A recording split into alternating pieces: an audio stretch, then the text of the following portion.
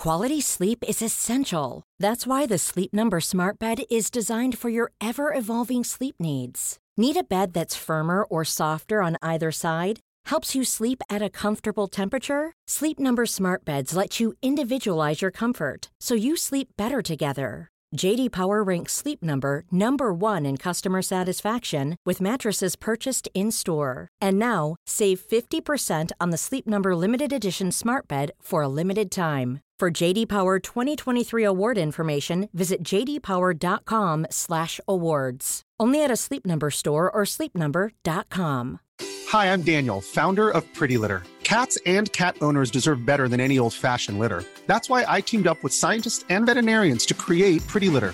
Its innovative crystal formula has superior odor control and weighs up to 80% less than clay litter. Pretty Litter even monitors health by changing colors to help detect early signs of potential illness. It's the world's smartest kitty litter. Go to prettylitter.com and use code ACAST for 20% off your first order and a free cat toy. Terms and conditions apply. See site for details.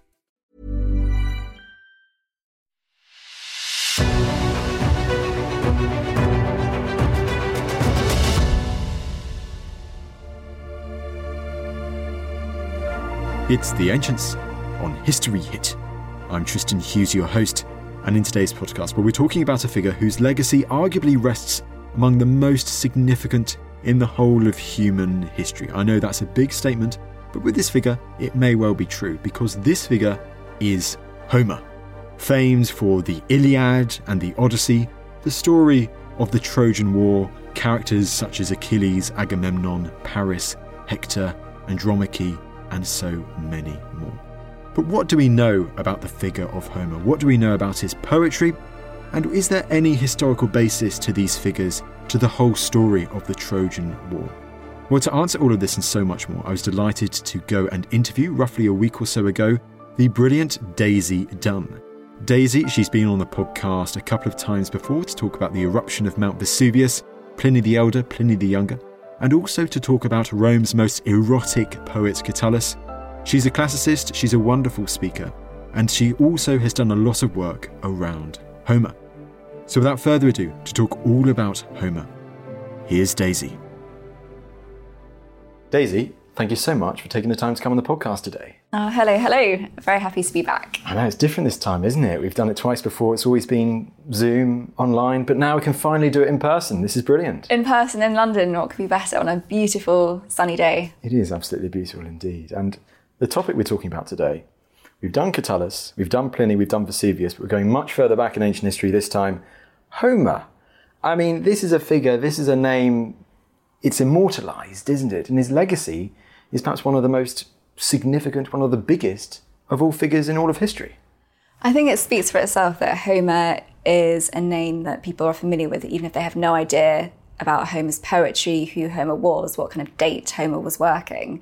Homer's just one of those kind of catchphrases almost that people still mention in conversation, and they know that he's important and the work is important. And people talk about the Iliad and the Odyssey, if they're familiar with those titles, being almost like the set text, the kind of foundation texts of the ancient world. And I think really they were that, and they were important. So it's right that Homer's name has been passed down and continues to be discussed so widely. Continues to be discussed so widely indeed. And I guess it leads us to the first really, really big question. Not as simple as it sounds. Daisy, who was Homer? This is $1 million question. Who was Homer? So in the ancient world, there was no doubt that there was a Homer, and Homer was the author of the Iliad and its sequel, the Odyssey. But no one could really say for sure who Homer was. Homer was not a standard name in Greek, so people tried to translate it, and it could be translated in lots of different ways. In particular, people thought that Homeros, the Greek version, could be a captive. So people kind of imagined the idea of a poet sort of creating these lines in captivity, and this being a kind of a product of him being confined somewhere. Other people thought, no, Homeros actually means blind. And this is a theory that really attracted a lot of interest historically, partly because in the Odyssey there is a blind poet, and his name is Demodocus, and he performs at a court. He's a court poet, and he's exceptionally talented. He has sort of assistants who pass him his lyre, and he performs his poetry to the lyre. And he is incredibly talented despite being blind. And it's a very ancient idea that you're blind, but you can see everything.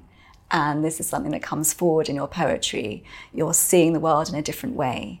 And so people kind of thought, oh, maybe this is Homer making a kind of cameo appearance, within the Odyssey. This is a celebration of who he was. At the same time, there's no evidence for that.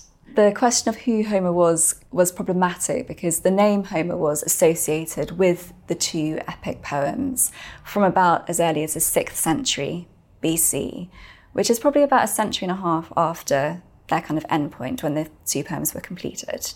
So it's got an early association, and sort of around that time, you find a group of poets calling themselves the Homeridai, or the children of Homer. And they're performing his poems on the island of Chios. And partly because of that, people thought, okay, so Chios must be the home of Homer. There are actually 7 different places that claimed to be Homer's birthplace, and another one entirely that claimed to be his place of death, his final resting place. So there are lots and lots of claims to sort of being places which thought they were associated with Homer in some respect, but none of them could be proven to be true. So the mystery of who Homer was kind of something which has really fascinated the ancient world, but actually fascinated later writers and poets a lot more, actually. And that kind of question gets sort of opened up through the 18th century, the 19th century, and particularly the 20th century, when new evidence comes to light or is discovered to throw even more doubt on the idea that Homer existed at all. There you go, this great mystery of Homer, as you said, it's gone down for centuries. I love this idea that perhaps one of the first cameos in history was by Homer, if you say he was this blind poet. I mean, Daisy, it therefore does seem to suggest, you mentioned Chios and these other places that seem to claim that they were where Homer came from. And the geographical location of these places, whereabouts are we talking? Does this seem to be east of the Aegean Sea? So not, let's say, the Greek mainland? That's completely true. So most of these places are all clustered around their kind of islands in the Aegean, or they're just off the west coast of what's now Turkey, so Asia Minor, as it was known in the ancient world. So some of these places are actually on that coastline, and others are the islands just off it. So Chios was one of them. I think Athens did have a claim at some point, but it was a less likely one. And the vast majority of them, about 6 out of 7, I'd say, are sort of in that aspect of the part of the Aegean. And there's good evidence that that was actually the home, at least the birthplace of these poems, because the clues are in the dialect. And the dialect, there are lots and lots of little bits of different dialects within these poems, but the overarching sort of main dialect that you find in the poems is the kind of dialect you find in that part of the Aegean or on the west coast of Turkey. So there might be some truth in it. Well, we'll definitely get back to that in a second. I mean, but also we've talked about the location, we talked about Homer, the mystery surrounding Homer. What time period are we talking about when we mention the figure of Homer? So it's another complicated question. Oh, good. I think when we talk about Homer, most people like to think of Homer sort of existing, shall we say, in the late 8th or the early 7th century BC. And that's the time where most people would say the poems reach something like a finished form. What we now know is that these poems have been developing for generations before that. So the mystery is whether Homer is at the end of that process. Is he the kind of the final poet, or was he the originator of the tales which are contained within the poems sort of centuries earlier? I mean, it's so interesting because could there have been all of these other figures, as you hinted at there, who would have told, and we'll get into the stories, the Iliad, the Odyssey story at their time, but their names haven't survived, and it's just the name of Homer that has survived, and hence we always associate it with Homer. But could there have been all these other renditions of these stories that just haven't therefore survived? Undoubtedly. There would have been many, many, many forms of the Iliad and the Odyssey, because what was sort of discovered in the early 20th century is that lying behind these poems is a long, what we call an oral tradition. So what that essentially means is that these poems have been evolving and they've been composed within song by several bards, sort of successions of bards who've preserved them by singing them and passing them down. So these poems would have been changing all the time with every single person who sung them. So what we kind of ended up with is probably quite different from the very beginning. It's almost like a game of Chinese whispers, but on a very, very grand scale. You know, these are poems which have had sort of contributions from lots and lots of different people. So that's why some people say, well, there's not really one Homer. All of these people who've been involved in that process of passing these poems down are essentially Homers, you know, plural. There are lots and lots of people there. But then, I mean, there still is the possibility, I would say, for a Homer. If you think about someone who was either at the beginning of that process, coming up with the first person to actually tell these stories, or coming at the very end as a kind of a master editor who's collated all these different versions and like finally thought, okay, we're going to try and unify this story in some way and make it into something which is a bit more standardized. So you could think of Homer in that way. So people are really divided. You know, scholars aren't sort of unanimous in what they think about Homer and that process. But I think what we're not divided over anymore is the existence of this oral tradition by which the poems were composed and preserved in an age before writing. Well, you mentioned it right there. I was going to say, because are we talking therefore centuries before writing is invented in this part of the ancient world? So there's one historian who's actually suggested that writing came about in order to preserve the Homeric epics. And I mean, I wouldn't say that that theory's found huge support among classicists in general, but it is true that writing in Greece is kind of learnt or sort of rediscovered at around the same time that the Homeric poems sort of reached their endpoint. Arguably, sort of the first pieces of literature to be written down using this new alphabet that develops sort of around the 8th century BC in Greece. And that's kind of been borrowed from the Phoenicians. It's come over, they've kind of adapted it slightly and sort of created their own writing. So it's been sort of a long process. Homer's had a long existence prior to that. So we're dealing with stories which are incredibly ancient. And there are things you can actually see in the poems. There are certain things which are alluded to but never told in full. For example, the idea of the judgment of Paris. The fact that it's only alluded to in the poems means that that's probably older as a story than the Homeric epics themselves. So we're looking really at a network of stories and poems and songs which would have been circulated in the ancient world before kind of finally coming down to us in the form that we know them. Well, Daisy, therefore, talk to me a bit about the style of these Homeric poems. I've got words such as hexameter and epithets in my head. What do we know about the style of these poems? Well, they're written in hexameter, as you say. It's a very grand meter. That is the meter of epic. It's not a kind of light, frivolous sort of meter that you'd adopt for silly little pieces, you know, like you get in the Roman world, for example, in some Latin poetry that I love. You get a kind of a lighter meter. This is a profound meter. It's quite heavy. It means a hexameter is essentially a line which has 6 sort of, if you imagine them like bars of music, so sort of 6 bars. And those bars have usually 3 beats within them, sort of a long and 2 short. So my teacher at school, I remember she used to teach us hexameter with the phrase raspberry jam pot. Like that. That's a kind of one sort of aspect of the line. So you don't have rhyming, essentially, within ancient Greek poetry. It's all in the rhythm of the piece. And this is what lent itself so perfectly to song. I mean, we think of reading the Iliad and the Odyssey today, but we shouldn't be doing that. We should be thinking of these as songs instead, things which have been performed, and the hexameter really aided that. And epithets and these sort of formulae are sort of the building blocks of the epic. So we're talking about sort of phrases which are repeated, for example, within the Homeric works, such as fleet-footed Achilles, or the wine-dark sea, for example. These are repeated throughout the poems. And some people have said, okay, well, Achilles has been described as sort of swift-footed, fleet-footed at this point in the poem, but he's actually sitting down, so it's irrelevant to him right there. And so people have said, oh, actually, that's because these are kind of set pieces which helped the bards to fill the line, to fill the rhythm of the line. So they would just pick out these kind of pre-created phrases and drop them in order to create the poems and to stick to the rhythm, to sort of fill it so that each line was sort of perfect. And again, there's sort of various theories about this, but this is kind of partly what makes Homer so interesting and so special. There are so many mysteries about it. And it's kind of, I think, comforting to come across these repeated phrases and these whole passages which are repeated. You have whole kind of scenes where people are described as preparing for a meal. Someone brings in a bowl of water and everyone sort of washes their hands, and then they put their hands to the food that's laid before them.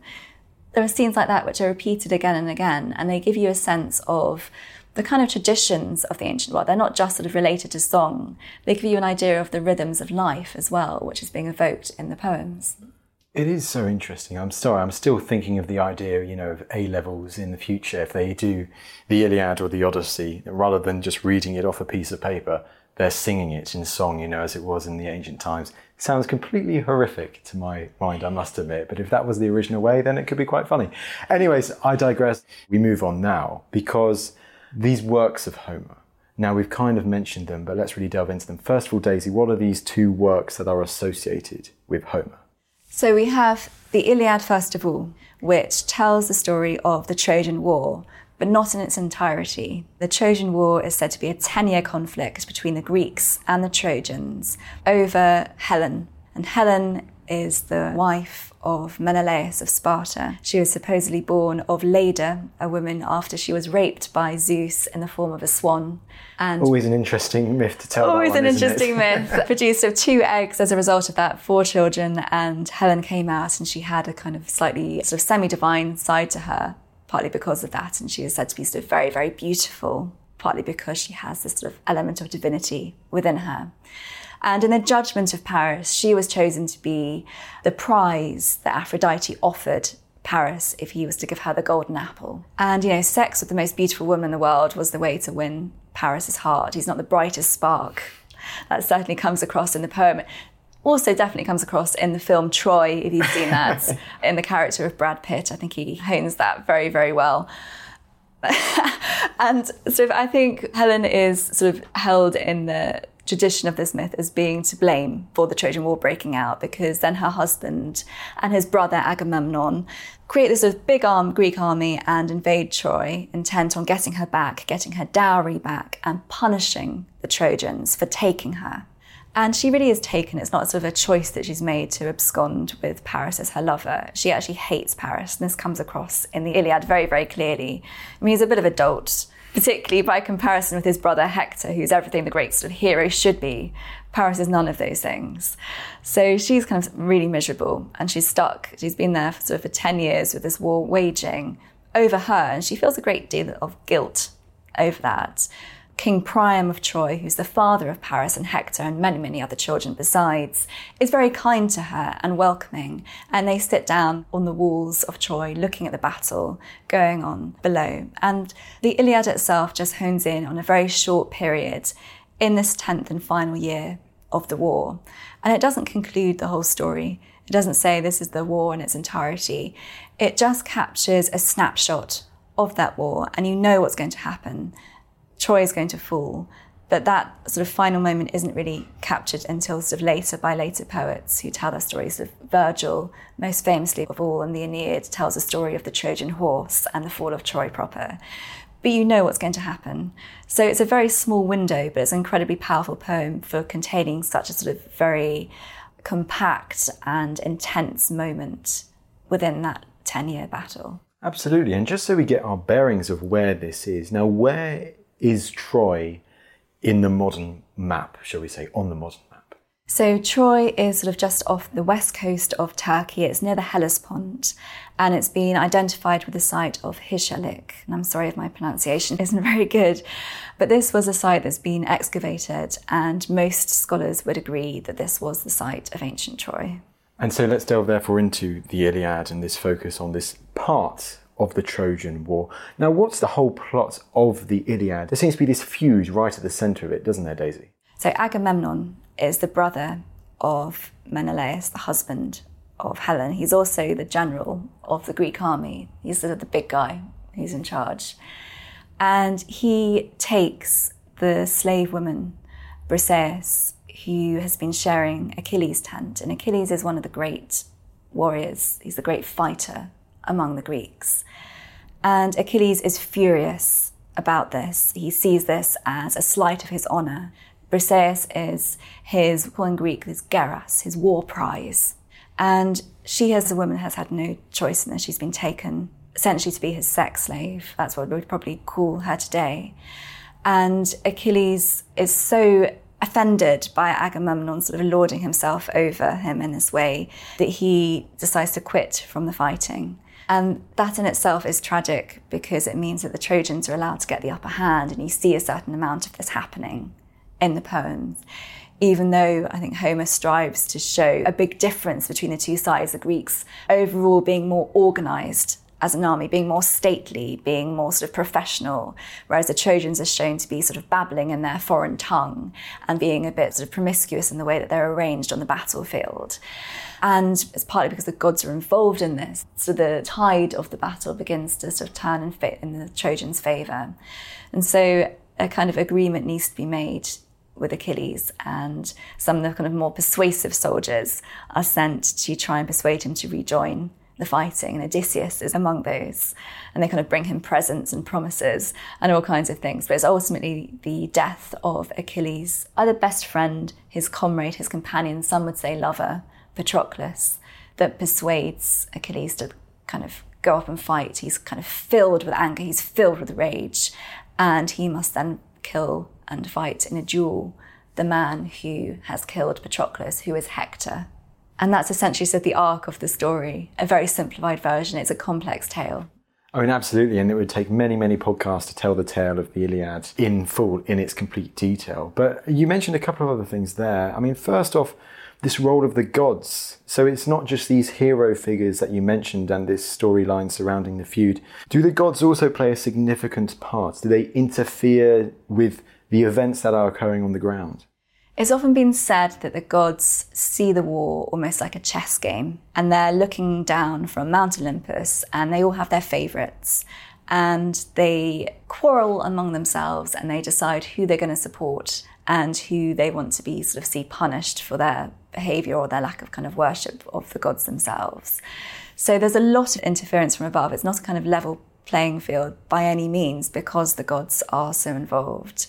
You know, there are certain people such as Athena and Apollo who certainly are very much there on the battlefield at certain times. And I mean, the other thing to say is that this is a bygone age. This is an age of heroes. So a lot of these soldiers are actually related to the gods. They're descended from them. And some of them sort of have, you know, this kind of divine ancestry, which makes them stronger and more powerful than the average man. So that's why you see certain soldiers, such as Diomedes, actually able to wound Aphrodite, you know, which is a rare thing. He actually grazes her, and that's not something you can imagine sort of happening, but that kind of gives you an idea of how close the gods and men are at that point. And that's something which suddenly later poets look back on as being partly why it was a heroic age, because of this closeness. But that closeness also involved quarrel and dispute. So that's sort of a major prevailing theme of the poem. It is so interesting. And you mentioned figures like Diomedes, and you also mentioned previously the duel, and I know we're kind of skipping ahead here, but if we go to like the legacy of the Iliad and the story of all these duels of Diomedes versus Aeneas, I think it's Diomedes versus Aeneas, that's one of the duels, and Hector versus Achilles, as you mentioned. It's so remarkable to see how they inspire figures, real figures, much, much later, whether it's the 4th century, 3rd century. I'm thinking, obviously, I'm going to go to the Hellenistic period and the successors and how they're inspired. Alexander the Great, copy under his pillow or however they say it, and then his successor generals almost trying to emulate these heroes of the Trojan War told in these stories in how they duel each other. There are several accounts of them going out to duel the person that they hate the most, Eumenes, Neoptolemus or whoever. But it's so fascinating how you have the origins of those desires by those figures existing much, much later, centuries later, how it all originates from this Homeric tale intertwined with the involvement of gods and so much more. It's just remarkable, isn't it, Daisy, when you look at the legacy of just parts of a story like that and how they significantly influence people, soldiers, commanders, living centuries later. Well, this is why Homer and the Iliad and the Odyssey are not just a poet and his poems. they're so much bigger than that because they influence history in that way. I mean, you have these people harking back constantly and wanting to be on a par with them. I mean, Alexander the Great, you'll know, of course, he kind of sort of modelled himself on these figures. He has this kind of leonine hairstyle and everything else. So men who really wanted to be the equals of the men who are described by Homer. And this partly becomes from the feeling that the times have declined since then.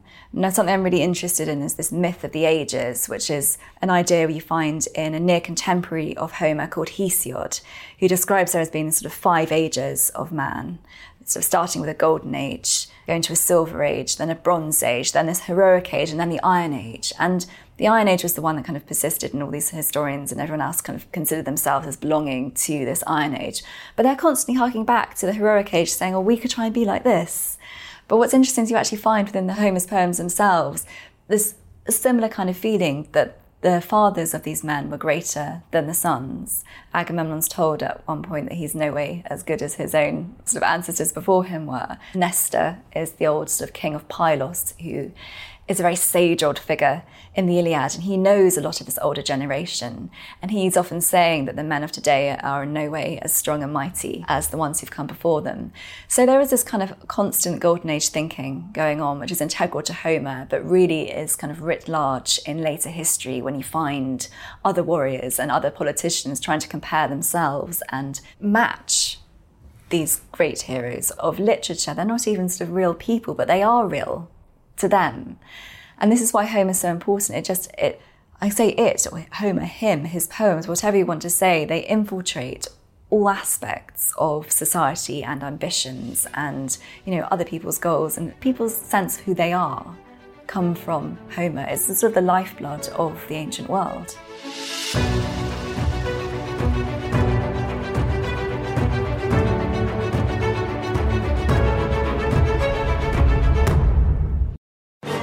History tells us that in 1455, the royal houses of Lancaster and York went to war, beginning a 30-year dynastic struggle for the throne that would change the course of English history forever. It became known as the Wars of the Roses. At this time, the Wars of the Roses are well underway. There's so much uncertainty throughout the country and who's going to come through all of this. This month, we're dedicating a special series of episodes to finding out all the answers to your burning questions. People have just assumed the Beauforts were bad. But when was this scribbled in? It's effectively an act of graffiti on a parliamentary roll. Who were the key players? What were the critical battles and switches of allegiance? Was it ever really a case of good and bad? Join me, Matt Lewis, on the Gone Medieval podcast from History Hit every Saturday for brand new episodes. A lot can happen in the next 3 years. Like a chatbot may be your new best friend. But what won't change? Needing health insurance. United Healthcare Tri-Term Medical Plans are available for these changing times. Underwritten by Golden Rule Insurance Company, they offer budget-friendly, flexible coverage for people who are in between jobs or missed open enrollment. The plans last nearly 3 years in some states, with access to a nationwide network of doctors and hospitals. So for whatever tomorrow brings, United Healthcare Tri-Term Medical Plans may be for you. Learn more at uh1.com. Many of us have those stubborn pounds that seem impossible to lose, no matter how good we eat or how hard we work out. My solution is PlushCare. PlushCare is a leading telehealth provider with doctors who are there for you day and night to partner with you in your weight loss journey. They can prescribe FDA-approved weight loss medications like Wegovy and Zepbound for those who qualify. Plus, they accept most insurance plans. To get started, visit plushcare.com/weightloss. That's plushcare.com/weightloss. Quality sleep is essential. That's why the Sleep Number Smart Bed is designed for your ever-evolving sleep needs. Need a bed that's firmer or softer on either side? Helps you sleep at a comfortable temperature? Sleep Number Smart Beds let you individualize your comfort, so you sleep better together. J.D. Power ranks Sleep Number number 1 in customer satisfaction with mattresses purchased in-store. And now, save 50% on the Sleep Number Limited Edition Smart Bed for a limited time. For J.D. Power 2023 award information, visit jdpower.com/awards. Only at a Sleep Number store or sleepnumber.com.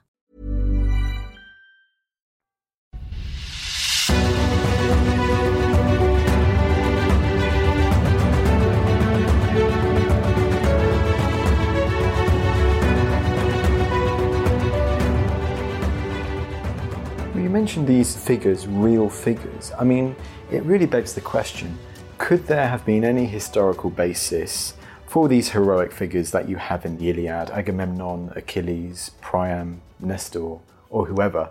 Could there have been a historical basis in which Homer based these characters? Well, I guess this kind of leads on to the big question of, was there a Trojan War? That's essentially what you're asking me. Absolutely, yep. Which, again, another very difficult question to answer. What I would say on that is that people are incredibly divided. There are historians who will say there's no such thing as a Trojan War. This is complete fantasy. It's been fabricated out of nothing. It's a selection of wonderful stories which have come down to us. Others have been really tempted to find some evidence for either real figures or see if their armour, for example, or the kind of world they belong to in the soil itself. And that was the driving ambition of Heinrich Schliemann, the guy who originally sort of excavated the site of Troy. He was tipped off to this likely site by a man called Frank Calvert. He went over, incredibly wealthy, self-made man. He sort of made his money selling sugar and tea and coffee and gold dust and all these sort of crazy things like that. And he wasn't a great sort of archaeologist by training or anything, but he had the funds, and that was what mattered.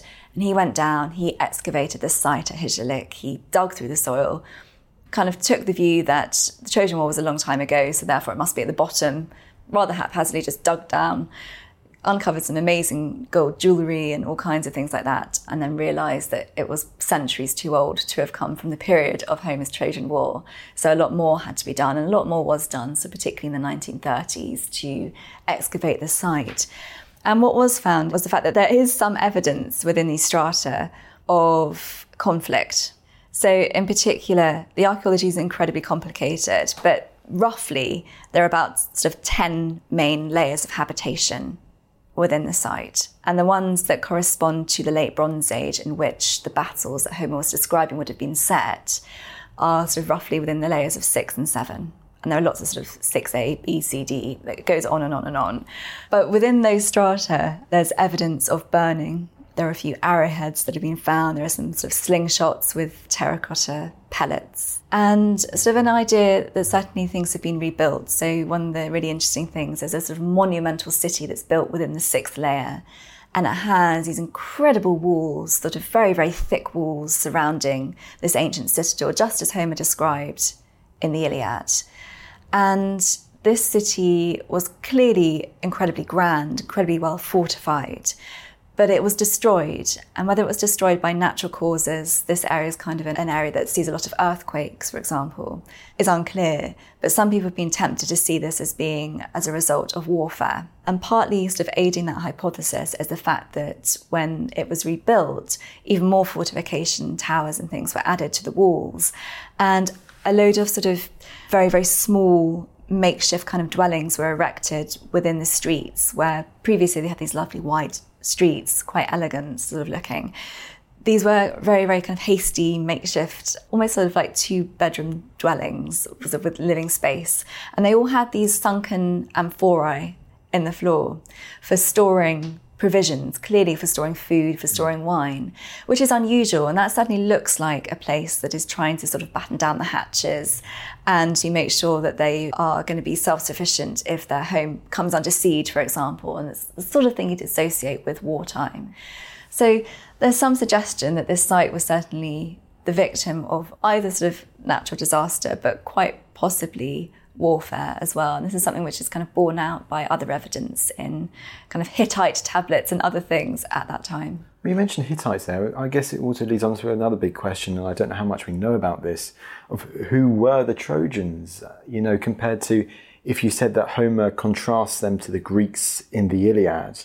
Like, were these a Hittite people, or were they an Ionic Greek people, or Aeolic? I mean, do we know anything about who these Trojans were? So Troy in the late Bronze Age was a vassal state of the Hittite Empire. And the Hittite Empire was enormous. I mean, it stretched all the way from the Aegean to a modern Iraq. And they're incredibly powerful. And they were certainly on sort of trading terms and speaking terms with the Trojans, but less so with the Greeks. I mean, they kind of seem to have almost been eyeing each other across the sea, the Greeks and the Hittites. And we sort of find interesting things. The Hittites knew Troy as a place called Wilusa.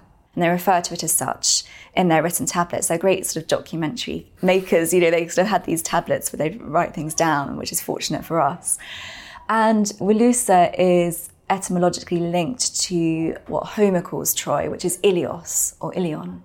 There's a link between the two. And there is evidence in one of these tablets that Troy made a pact with the Hittites around I think it was 1280 BC. The king of Wilusa actually sort of made an alliance with the Hittites, and there was kind of an agreement that they would support each other in the event of an attack. So they were kind of allies together. And we know probably more about the Hittites than we do the Trojans per se, but we kind of have the idea of them being part of this sort of wider network. And we know that from other tablets that conflicts sort of were fought over Wilusa, but we don't specifically know of a Trojan War per se.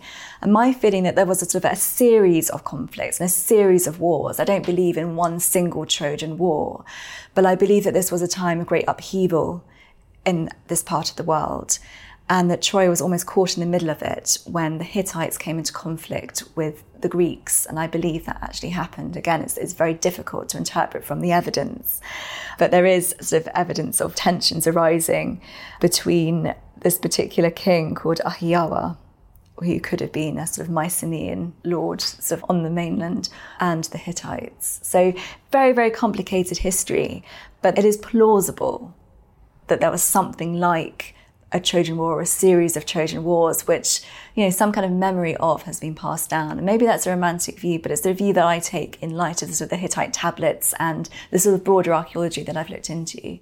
Well, there we go. Could well be. I mean, okay, so focusing in on that, it's so amazing, isn't it, when you can draw powers like the Hittites, like the Mycenaeans, and you mentioned Schliemann earlier, obviously did work at Mycenae too, didn't he? And to see how that could fit into the actual historical context of Troy, it's so remarkable. I mean, we've got to go back to Homer. As I said, we've been focusing in on Homer, and we've talked about the Iliad and the Trojan War, but the Iliad's not the only work attributed to Homer, is it? There's another one which is also kind of associated with the Trojan War. So the sort of sequel, nominally, of the Iliad is the Odyssey. And I always say to people, if you're going to start reading Homer, even though the Odyssey is the sequel, it's the one to read first. In some ways, it's an easier poem to relate to and get to grips to when you're reading Homer for the first time, because it's a slightly more domestic tale. It's more of an adventure story than the Iliad. The Iliad is very much about the Trojan War. The Odyssey is about the aftermath of the Trojan War. And that story is told almost purely through one of the veterans, Odysseus. And he's wily Odysseus, it's by one of his epithets in the poem. He's very clever, he's inventive. He's kind of a headman rather than a kind of brawny soldier on the battlefield. And he is on this long, long journey home. He's been away fighting for 10 years in the Iliad, but his journey is going to take him exactly sort of the same kind of time to get home to his island of Ithaca. And he has a loyal wife waiting for him there, Penelope. And she's been accosted by all these other men who want to marry her in their absence. There are 300 of them who've taken over the palace where she used to live with Odysseus. And their son is there as well. And Telemachus and Penelope, between them, are really battling to fend off these really foul suitors for Penelope's hand. There's a famous tale that arises in the Odyssey where she takes to her weaving by day and then she undoes it at night because she said that as soon as she's finished this funeral shroud that she's making for her father-in-law, Laertes, that's when she'll take a new husband. But by unpicking the thread, she's been putting that day off for as long as humanly possible, and you can't blame her when you read about these awful suitors just sort of eating up all her food and sitting around feasting and getting drunk and making passes at the maids and everything else that's happening. You know, it's a difficult story for Penelope, but it's also a difficult story for Odysseus, who has to battle all kinds of things to get home, from the Cyclops to Circe and these kind of seductresses who try and slow him down on his great nostos is the Greek word, which is the origin of our word for nostalgia. This means his homecoming. Because it's interesting with Homer's Odyssey, isn't it? I mean, and also I guess like the Iliad, you know, I'm presuming from what I remember, it doesn't start at Troy. It doesn't start with the Trojan horse or, you know, something like that, which is so commonly associated with the Trojan War, with Odysseus and so on. It starts much later, doesn't it? Is it following Scylla and Charybdis that Homer's Odyssey starts? It's not right at the beginning of Odysseus's great gap year home, is it? Great journey home. Well, exactly. I think sometimes you can take to Homer and you're thinking, well, where's the Cyclops? Where are all these beasts? Where are these fantastic stories I've been reading about? And then people think, okay, I've got to wait till book 9 out of 24 to get to Odysseus retelling his own adventures of what he's endured so far. For the early part of the book, we're actually much more focused on the world that he's left behind and his son, in particular, Telemachus. And the first few books of the Odyssey are traditionally described as the Telemachy. It's Telemachus' own journey, it's his own quest to learn really who his father was. He doesn't really know his father. He was so young when Odysseus went off to war, and he's grown up and he's a young man and he's full of rage. He's kind of hasn't really developed his own identity at that stage. So he goes off on a journey of his own to try and discover more about Odysseus' whereabouts, but also more about Odysseus the man, Odysseus the father, who is this great man. So he travels off to Sparta, for example, to see Menelaus, who's back with Helen by this point. So we're getting kind of a bit of a closure to that thread from the Iliad to find out more about Odysseus. And he's travelling to Pylos as well, the great sort of kingdom of Nestor in the Iliad. And he has his own questions, and he's kind of helped along by Athena, who is the most loyal goddess to Odysseus. And we are kind of learning about Telemachus as a man. Telemachus it's a kind of a coming-of-age story, really, the Telemachy. He's growing up from a boy to a man, and he kind of becomes a lot more sophisticated, a lot more adult as the epic goes on. So it's so interesting. So as you mentioned from there, so it's almost as if we're getting insight into the aftermath of the Trojan War through this Telemachy, through Telemachus and his interactions with these other figures who we knew from the Iliad. Exactly. And I think this is why people are sometimes sort of questioning about the Odyssey. It seems almost too perfect in the way it tries to wrap up what had been happening, these kind of threads which have been left dangling by the Iliad. And some people take objection to it from that perspective. They obviously love the stories, they like all the descriptions of the travels, but they think, okay, we probably did want to know what would happen to Helen after the Trojan War, but it seems almost too perfect what would happen to all these different people. And that's why I think some people have said, okay, the Odyssey is definitely written by someone else other than Homer, or by other people who are just really desperate to complete the story and to create a sequel. And you can kind of relate to that, I think, when you look at a perfectly good TV series or something, and then suddenly there's a second series because it's been so popular, and it just seems to be answering too many of the things just too directly, which have been posed in the first series. And you kind of think, oh, I wish that they'd stuck with just the original. Not that we shouldn't have an Odyssey, because I do love the Odyssey, but I think people have objections to it on that particular front. Well, I mean, let's explore some ways perhaps where they might be similar in writing styles and all that. I mean, we talked about the gods earlier and how Homer portrays them in the Iliad. Is it a similar sort of portrayal of the gods in the Odyssey? Are they always kind of watching on and interfering with events? There's certainly, in the same way as in the Iliad, there are gods who are supporting and there are gods who are hindering. So one of the great gods who's hindering Odysseus in the Odyssey is Poseidon, the god of the sea. And this is partly because of the Cyclops episode. The Cyclops is the son of Poseidon. This particular Cyclops is a one-eyed monster. A Cyclops that Odysseus meets and blinds in his cave is Polyphemus.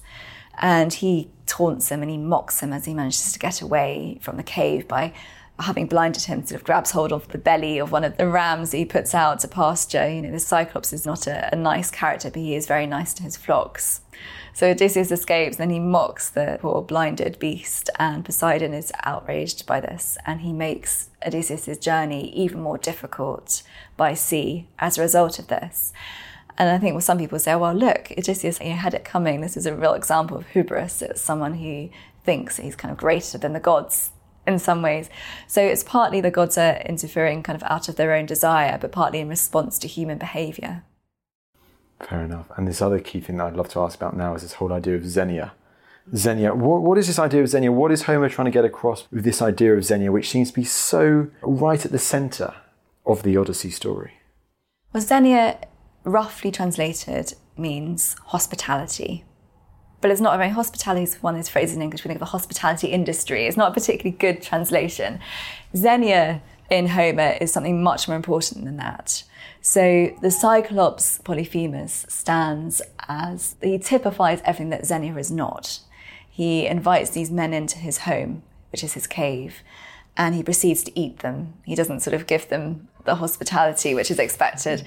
So he is the arch villain, the antithesis of what the ideal host should be in the Odyssey. There are other people who do things absolutely perfectly. So there's a princess, for example, who comes across Odysseus when he's washed up on her shore. Her name is Nausicaa, and she invites him into her home, her palace. And Odysseus is given food, he's given drink, he's allowed to wash. And only then, after he's feasted, are questions asked of him. And that's a kind of correct protocol, it's a correct way of doing things. And this is meant to be shown to strangers. And I think, certainly as I read these poems growing up, I thought this is incredibly trusting of people. It seems a bit silly to me that people would allow complete strangers into their home, give them food and wine, and then say, well, who are you? What do you want? Like, where are you going?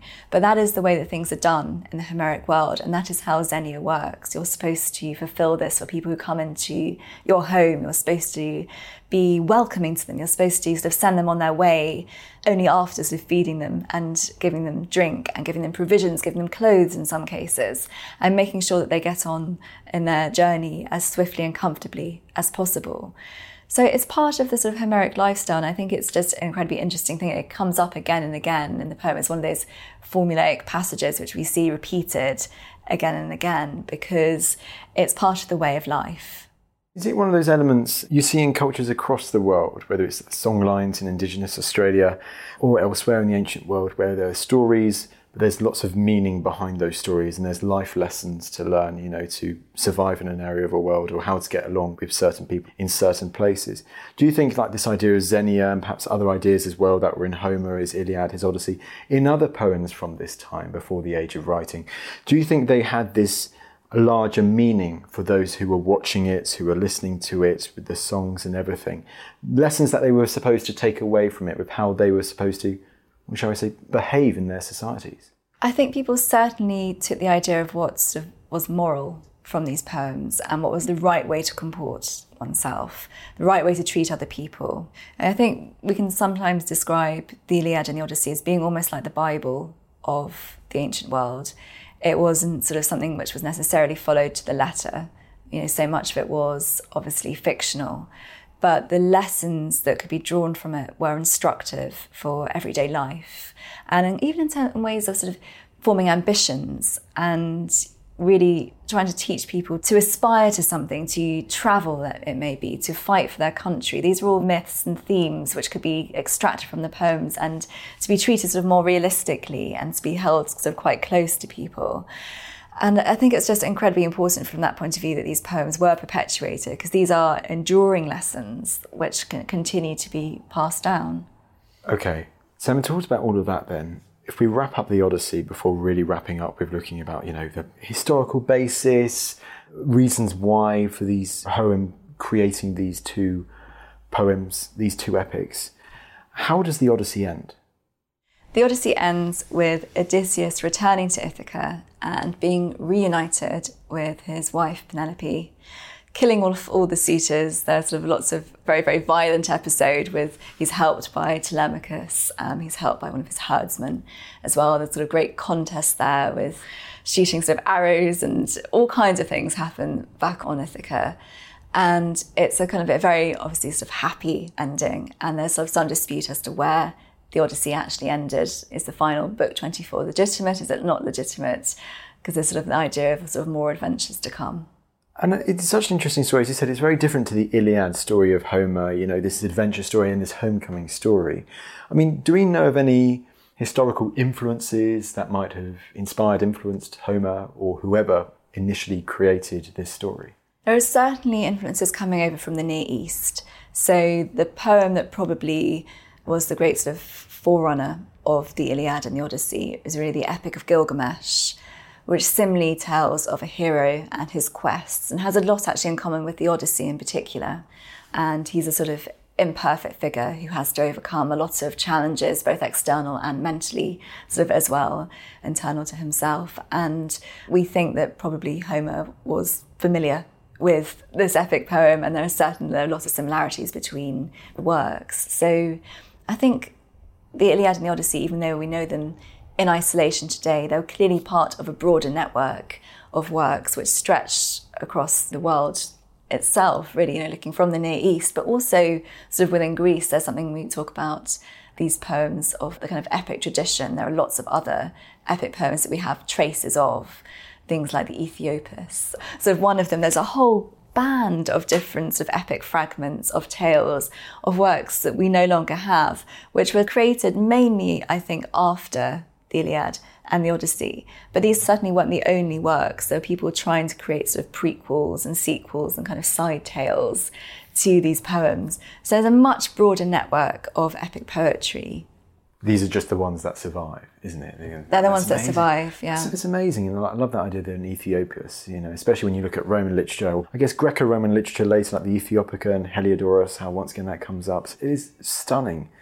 I guess what I've also loved about this is actually this link, whether it's the Epic of Gilgamesh or the Hittite Empire, you have this link between the Iliad, the Odyssey, Homer and his inspiration, and the Near East. It really emphasises that connected nature of it, doesn't it? As we start to wrap up now, Daisy, I guess one of the other questions I've got to ask is, we've talked about the two big works, the Iliad and the Odyssey, but another big question is, why do you think he decides to write it? And it's not even writing. Why do you think he or whoever before him, they decide, if Homer was even one person, they decide to compose this story, this epic tale, these epics? I think storytelling is as old as time itself. And I think that from thousands of years ago, people were entertaining each other by telling of gods and of people who were stronger than them, and of heroes, really, people that they could look up to and sort of make their lives richer in some way. And the narratives of both the Homeric poems are incredibly sophisticated. They go off in so many different directions. There are layers upon layers of different storytelling and, I think, different traditions embedded within them. And we get a sense, I think, that a lot of these stories have been combined from different angles. So you can imagine this kind of being like the final stew pot, if you like, of ideas and stories which have been told by lots of different people over time. And it's just something I think people have done to make themselves happy, just like people dance, all through time. People have told each other stories, and people have been interested in the possibilities of our connection with not just life, but with kind of what else is out there, and the idea of the gods and religion. And I think religion obviously formed a natural part of society and formed part of the stories. And that line between literature and religion was by no means sort of clear cut. They kind of fed into each other all too naturally. So I think there was a really strong religious dimension to the creation of these stories in the first place. I mean, absolutely. And Daisy, it's so fascinating, isn't it, when you look at the legacy of Homer and the Iliad and the Odyssey, how it could have been one day there were people just listening to it or watching the poem, the performance with song, enjoying it, and thinking how it therefore went from there to be continue to be passed down generation until you get writing, and then it's passed down that through Greeks, through Romans, medieval, Renaissance, 18th, 19th, 20th century. It's absolutely astonishing, the legacy, how it starts all those many centuries BC and how it's continued, can we say, all the way down to the present day. And that's testament to the greatness of these works, really. It's a recognition of the fact that these are special works of literature. And more than that, we've sort of spoken about these being part of ancient history itself. So the fact that they've informed so many of the decisions that have been made, so many of the fronts that people have put on through time. And it's just kind of understanding that these stories are great and because they capture something of the human spirit itself. Daisy, this has been an absolutely great chat, as always. Last but certainly not least, you have written a small little book, a guide to Homer, what we know, what we don't know. I have, which is a sort of a Homer in a nutshell, which is called Homer, a Ladybird Expert Book. Fantastic. Daisy, well, it's wonderful to see you in person and to do this in person. And it only goes for me to say thank you so much for taking the time to come on the podcast today. It's been great fun. Thank you. Well, there you go. There was Daisy explaining all about Homer, what we know about him, his works, and his legacy. I hope you enjoyed the episode. It was great fun to record that episode in person with Daisy. Now, last but certainly not least, if you'd like more Ancients content in the meantime, well, you can subscribe to our weekly newsletter via a link in the description below. Every week I write a little bit of a blurb for that newsletter explaining what's been happening in ancient history hit world that week. And lastly, if you'd also be kind enough to leave us a lovely rating on either Apple Podcasts, Spotify, or wherever you get your podcast from, I would greatly appreciate it. But that's enough from me, and I will see you in the next episode.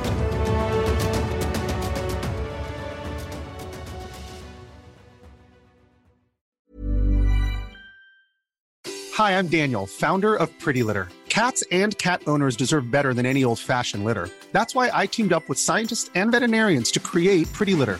Its innovative crystal formula has superior odor control and weighs up to 80% less than clay litter. Pretty Litter even monitors health by changing colors to help detect early signs of potential illness. It's the world's smartest kitty litter. Go to prettylitter.com and use code ACAST for 20% off your first order and a free cat toy. Terms and conditions apply. See site for details. Even when we're on a budget, we still deserve nice things. Quince is a place to scoop up stunning high-end goods for 50 to 80% less than similar brands. They have buttery soft cashmere sweaters starting at $50, luxurious Italian leather bags, and so much more. Plus, Quince only works with factories that use safe, ethical, and responsible manufacturing. Get the high-end goods you'll love without the high price tag with Quince. Go to quince.com/style for free shipping and 365-day returns. Thank you for listening to this episode of The Ancients. Please follow this show wherever you get your podcasts. It really helps us and you'll be doing us a big favour. Don't forget, you can also listen to all of these podcasts ad-free and watch hundreds of documentaries when you subscribe at historyhit.com/subscribe. As a special gift, you can also get your first 3 months for just £1 a month when you use code ANCIENTS at checkout.